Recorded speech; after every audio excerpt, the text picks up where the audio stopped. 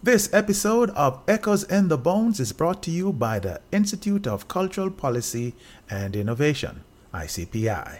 ICPI, providing services in business development and coaching. ICPI, leaders in online training in event planning and intellectual property. Visit our website today at www.icpi-ja.com. On this episode of Echoes in the Bones, we continue our conversation with legendary writer, journalist, and music historian Julian Jingles Reynolds. So we hit up a good friendship, and they accepted me because they could identify with who I am and how I behaved, and it wasn't a problem. So we spent a lot of time in downtown Kingston, and that is why I speak so fervently about Orange Street, Beat Street, being what it is, because I remember in the breaking out days of the music, of the reggae music, it all happened in downtown Kingston. It was along Beat Street, Orange Street, that we would gather. The record stores, there were like at least a dozen record stores on along Orange Street, Beach Street, and it was really like the Mecca. It was the Mecca of the burgeoning reggae music industry, and I was fortunate to be present to record that, and that is why until this day I still have a strong relationship with those who are still here. A lot of them have gone on, but that's really how I really became that keen on the music industry as an industry that the working class people, because don't hesitate or doubt, reggae music is given birth to by the Jamaican working class, particularly the urban working class people of Kingston. That's really what drove the reggae music. A lot of them originated in the rural areas, but because of the social dynamics of the time, they would all come to Kingston seeking a better life. And so they ended up, a lot of them in the music, like it's recorded in that great movie, The Harder They Come. It really tells the true story of the social evolution of Kingston and how the whole music and what it gave birth to. How, just describe the day interview there. It wasn't one interview. It was not done over one day. Okay, so tell us about that process. Well, I would visit them because remember I was writing the record shop column at the time, which really was about the recording industry, the people who were the producers who were putting on records weekly, because they put out dozens, maybe hundreds of records a week, were put out by several producers. And it was my job to go to them to find out what releases were coming out. And that came out in Record Shop. So that was a plus in terms of me being accepted by those who were making the music. I was giving prominence to the recording artists. And we would visit, I would visit them, we spend time, and we would talk about different things. I would, record it. And like I said, they enjoyed my company because I could hit a chillum pipe with them whenever we were together. That made me more, I wasn't putting it on. I mean, I was enjoying being with them and reasoning about all kind of topics, because that's the influence of Rastafari as it impacted me. Even before I went to work to the Gleaner, visiting, herb camps and Rastafari camps in East Kingston mainly, I would be exposed to that kind of a levity. And I took that with me into the profession as a journalist. And so people like Bob Marley and the Wailers and the others, would really understand and find me more acceptable to them, and they would talk to me. It was a beautiful time with Wailers, really. I later on discovered that one of the feature articles that I did, I didn't know it until years after he died, came out on the birthday of Bob. The article was published on the 6th of February. I think it was 1970. And it was his birthday. And I could just imagine him seeing an article, whether the first or the second one, about him and his group, coming out on his birthday. How unusual was it for an article like that to come out about a working class Jamaican musician that the music that he was recording and presenting was not even respected by the people who represented the Gleaner?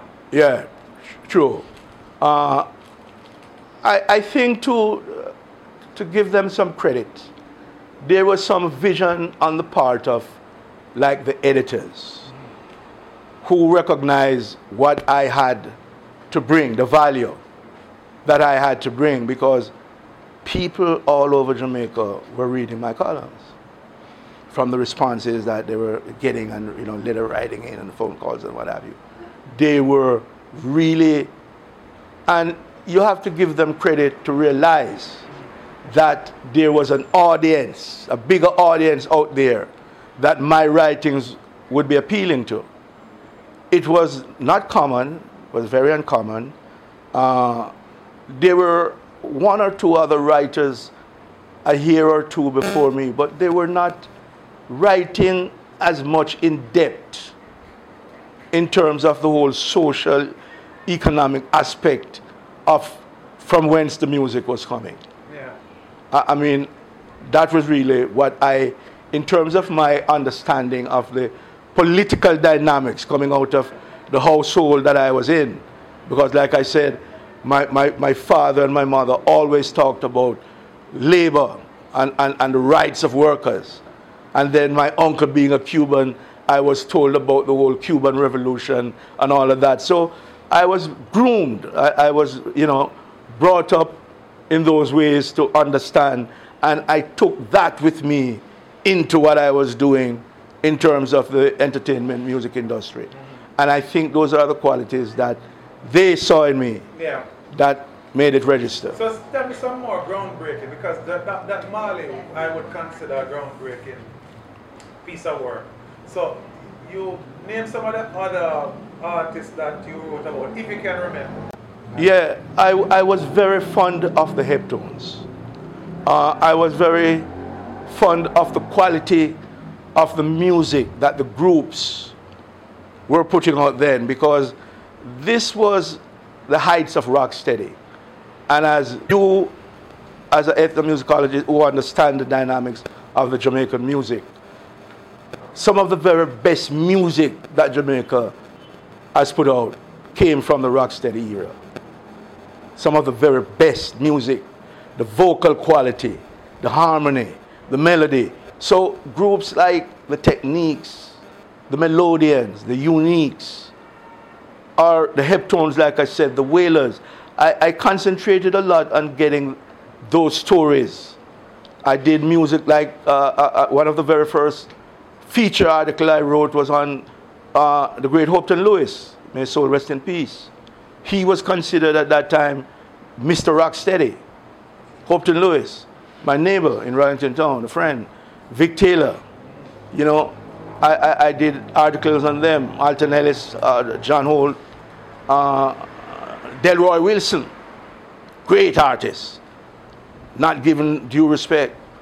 Delroy Wilson is to Jamaica like what Stevie Wonder is to America, in terms of the age and the quality that they bring to the Jamaican music scene.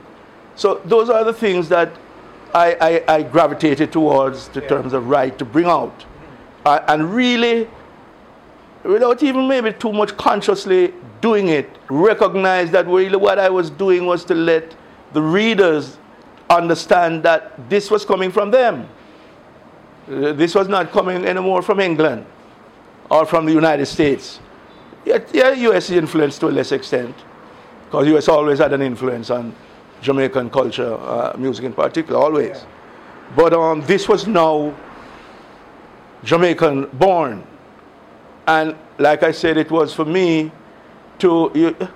I was really driven by the things that people of Jamaica, like for example, one of the first articles I wrote, feature, was on Dr. Sam Street, who was then the chief medical officer of Jamaica. These are people, Rex Netterford, Barry Shavans. I ended up having the university beat at one time. I covered the university at West Indies because things were happening there. I was looking to identify things that Jamaicans, a newly birthed country, so to speak, independent Jamaica, had their people putting out. So hence I gravitated to people like, as I said, Sam Street, Capo, Malika Reynolds, Nettleford, and so on and so forth, Trevor Rohn.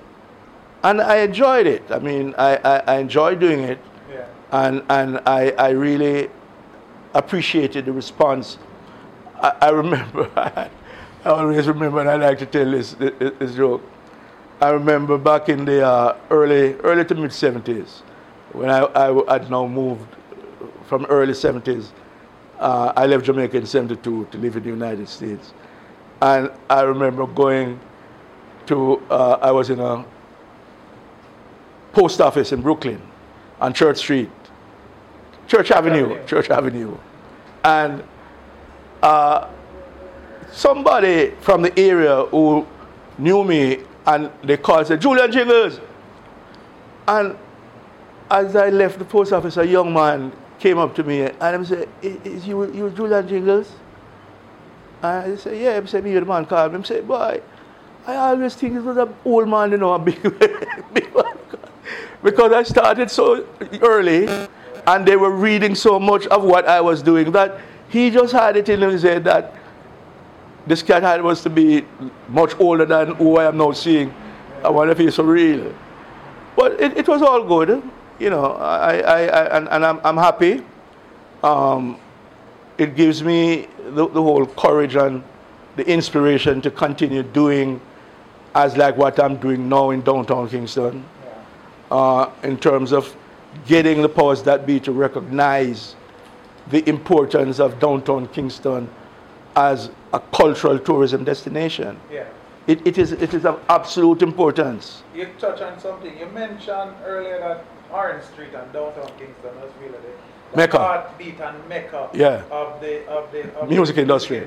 Similar to Beale Street, of course, in Memphis, yes, Denmark Street in London, and Bourbon in New Orleans, Bourbon Street in New Orleans, so Orange Street, Beale Street, is that center. Yeah. Why is there this lack of recognition of it, and why is there so much emphasis on other areas, say like for instance Trenchtown, yet you don't hear the same kind of focus on Eastern Kingston and downtown Kingston, where most of the musicians come from East? Yeah. Why not just look at it in a collective way and say these are the different areas that the thing come from, instead of trying to focus on one area because some of the greats them come from that area? I really and truly think that it is a legacy of colonialism and neocolonialism. It's really the legacy. It's a classist attitude. It's a classist approach.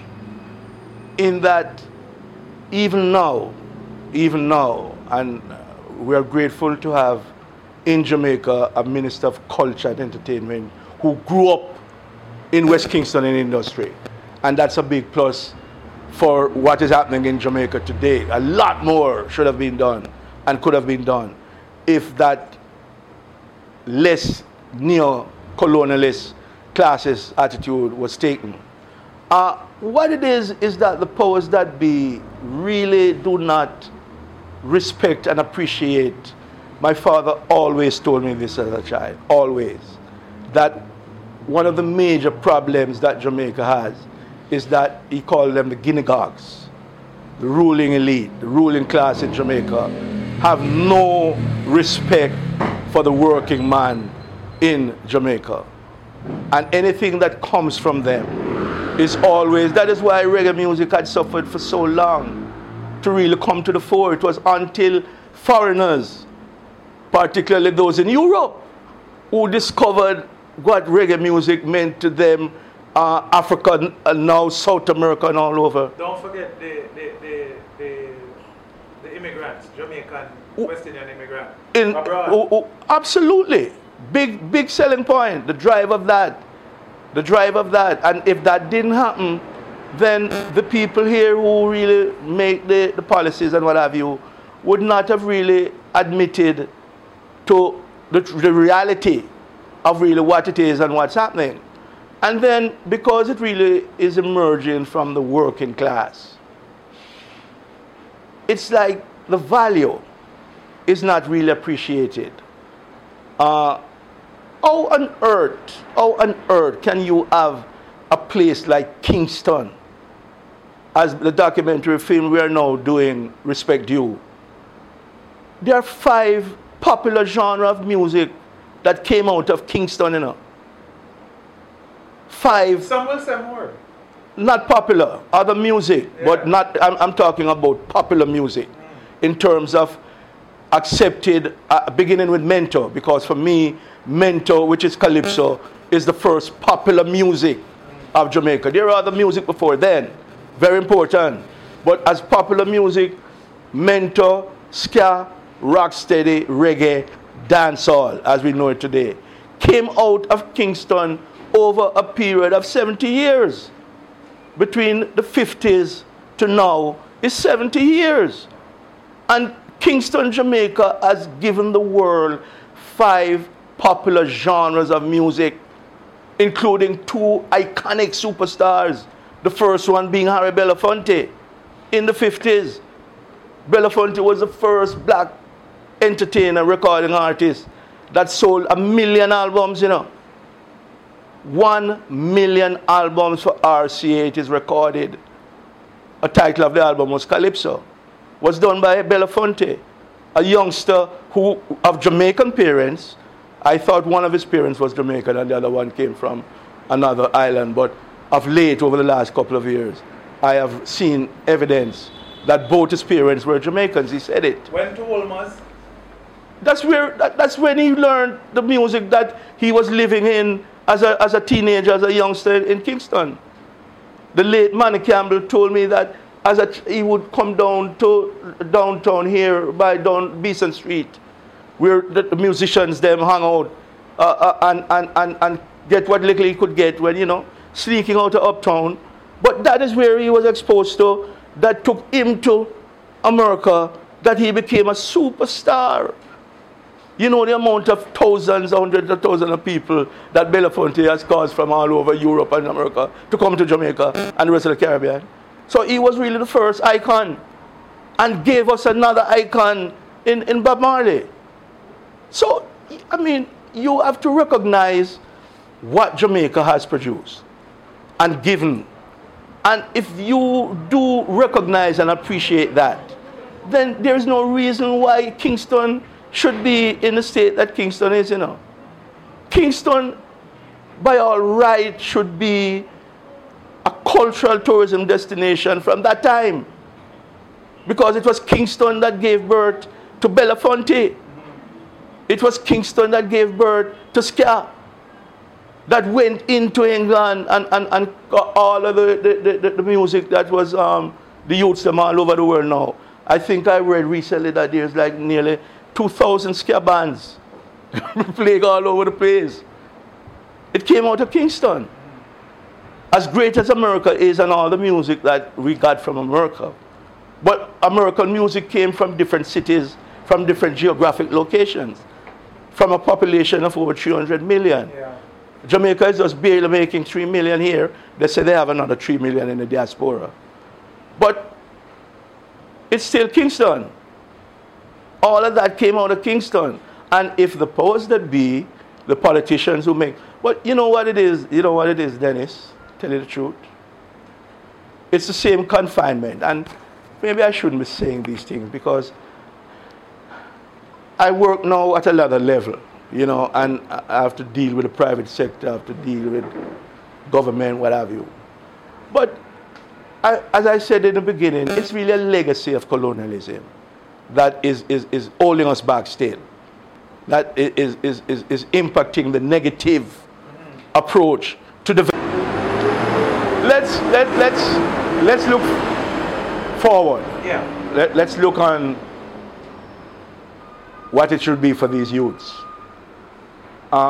You, as a senior academic who is from the bowels of the working class, you, myself, who have been fortunate to have traveled, to have been exposed, and know the truth. It is for us to fight in terms of the work that we are doing, to bring it to the fore and let them understand that it has to change. It has to change to be of benefit of the people from whom this valuable creativity came from. It must change, because if it doesn't change, it's going to be a lot of blood running in the streets. And we don't want that. We definitely don't want that. So we have to do what is positive and to bring to the fore the things that are right and proper for Kingston, for Jamaica. Excuse me.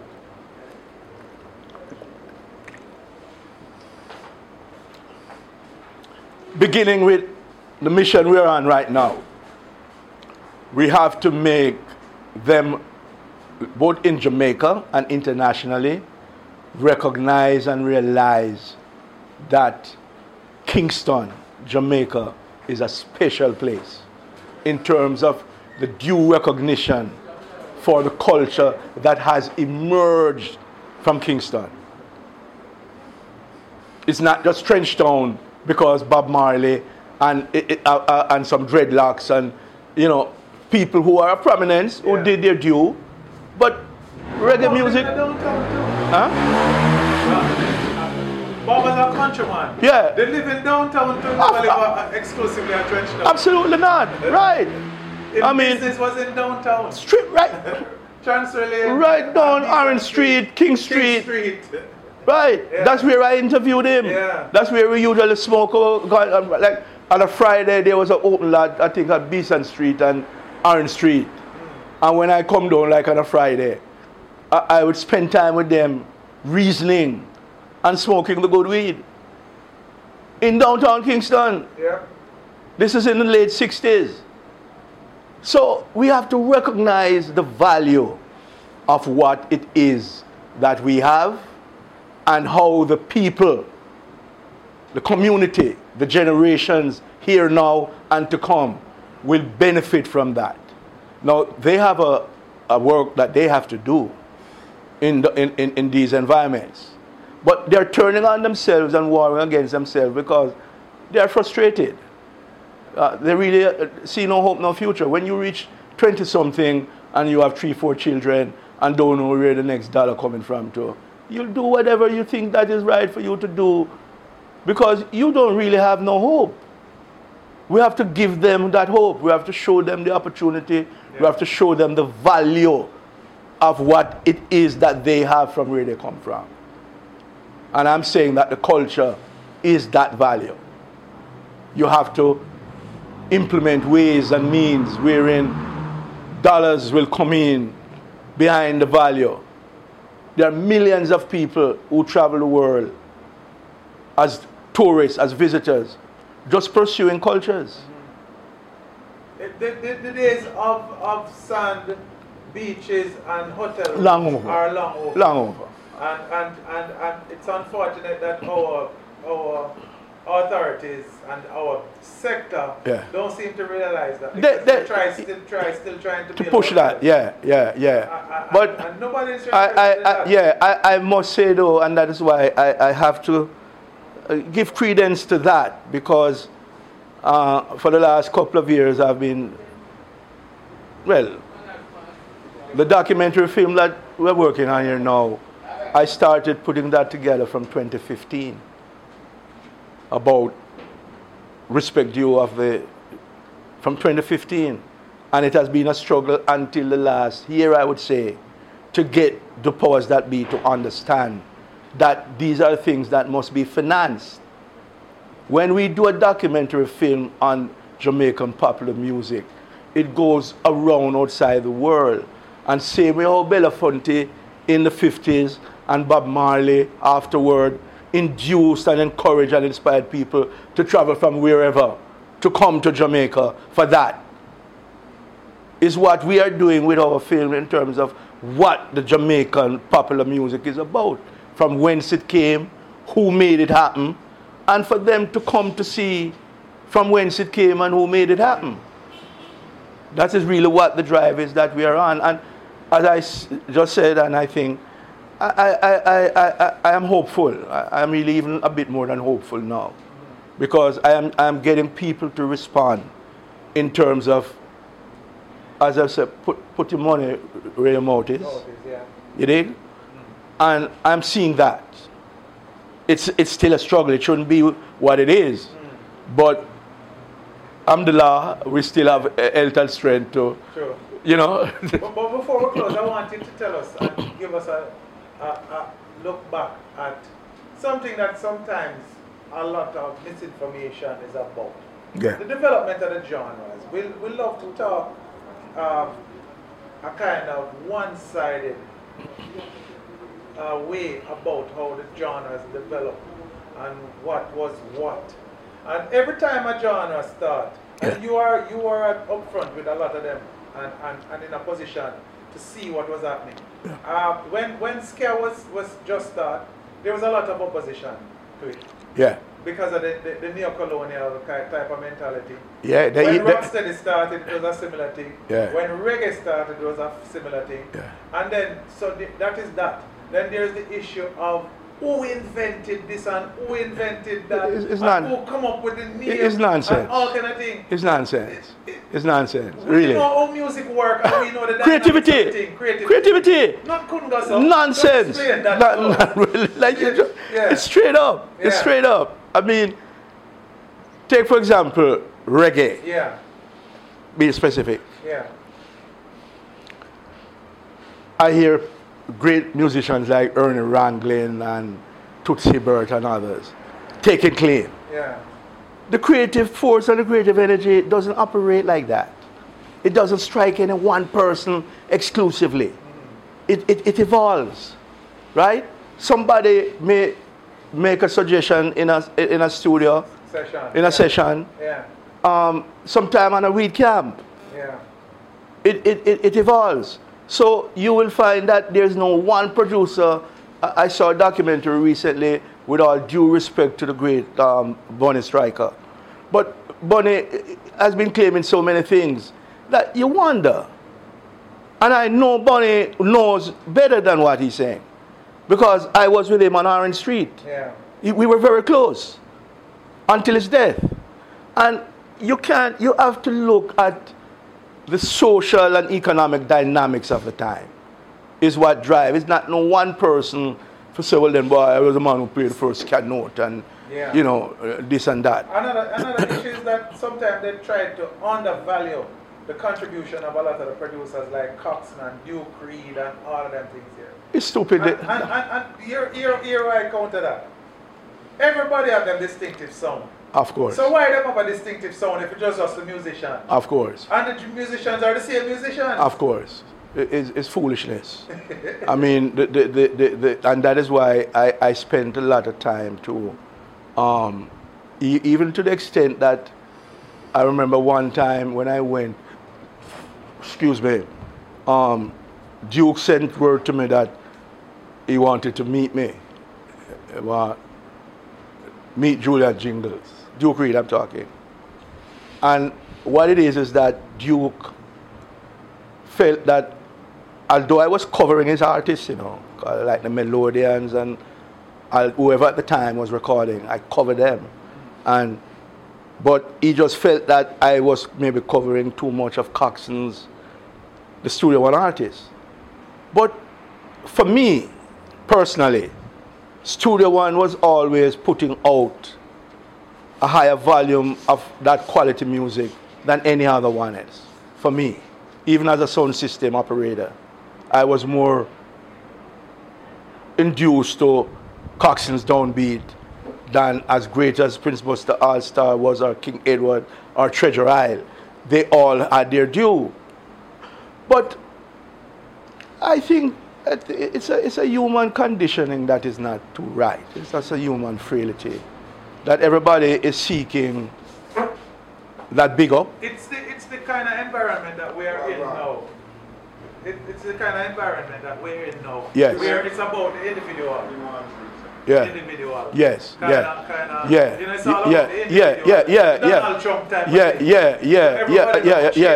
Yeah, and it have to be them. And Jamaican music never mix up. Jamaican music was communal, family. People exchange idea. And remember, you know, a lot of ideas.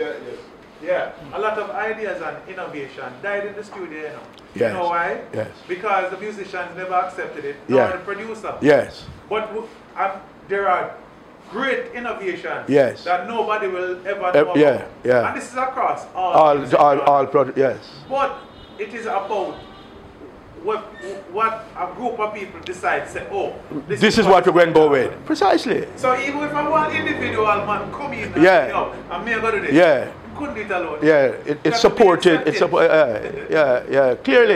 clearly, and it's for us to point these things out. And I'm sure that there are other people who recognize these things, but we have to emphasize this, that the one-manship thing, and you know, me do this and me do that, and you do what you do, and the music comes out, and the music has captured world attention and is evolving. It continues to. So we just have to, as I said, I think the mission that I'm on right now is to see the community benefiting. That it is time.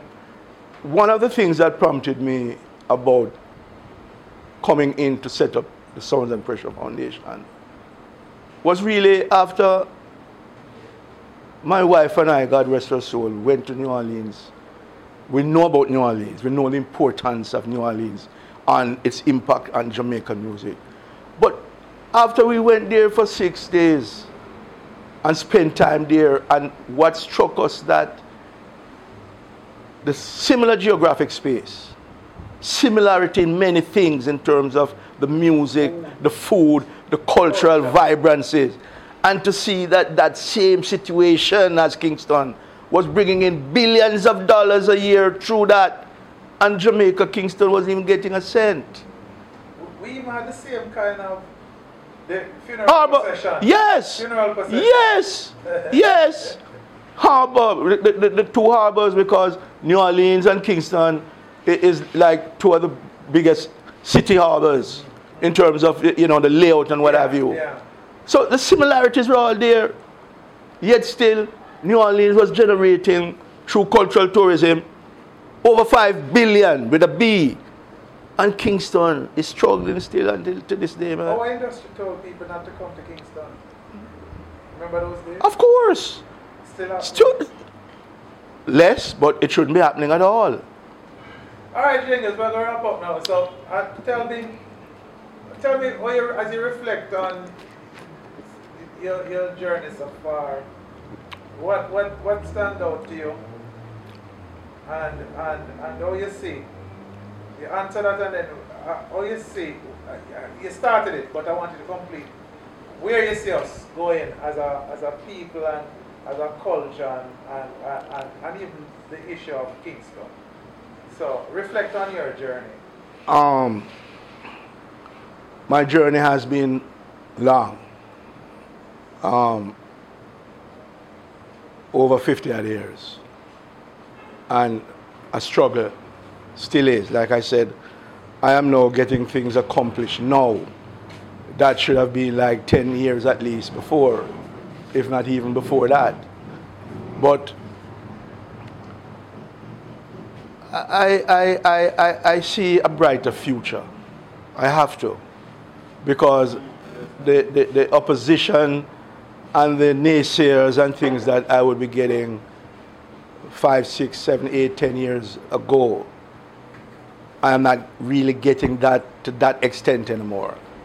So I give thanks for that. There are people now who make decisions, who are prepared not just to listen, but to also expend the dollars that are required to make things happen, to make things change.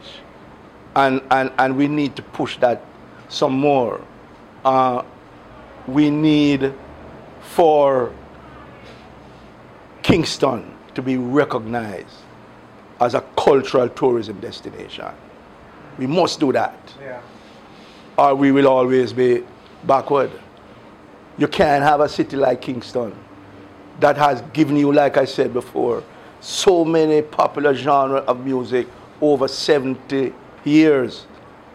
And you're trying to prevent people from coming here to see what it is that has been doing that, man. You have to shed that. Yeah. You must shed that. You have to get rid of that kind of attitude and behavior. What about the crime and the underdevelopment in most of the areas? It has to be addressed. That create the culture. It has to be addressed. And you address that with doing positive things, I think. You address that because that's another similarity that I found out. New Orleans, which is believed to be one of the most crime-ridden cities in the United States of America, was attracting over $5 billion with a B dollars by cultural tourism. Crime was still there. Crime is still there till today. But they know how to contain that and how not to make that be of detriment to generating the revenues, to build the city, to build the communities.